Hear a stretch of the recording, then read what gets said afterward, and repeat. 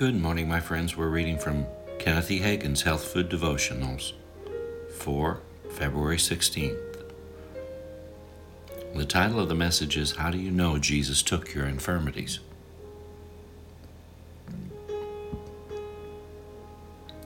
The related scripture is Matthew chapter 8, verse 17, that it might be fulfilled which was spoken by Isaiah the prophet, saying, Himself took our infirmities and bare our sicknesses.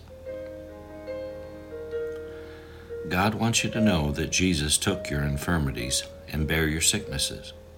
Some people say, but I didn't see Him do it. Even those who were there when Jesus died didn't see Him take the disease and sicknesses. They saw Jesus physically die, but they couldn't see what happened to Him spiritually. Natural human knowledge cannot comprehend what Jesus did. That kind of knowledge is beyond natural human truth. You could never prove from natural human truth that your diseases and sicknesses were laid on Jesus, because you can't see it with your eyes. You have no comprehension of it from the natural standpoint. So how do you know He took your infirmities? Even though it doesn't look like He took them because you still have symptoms in your body, it is revealed to you in the Holy Word of God.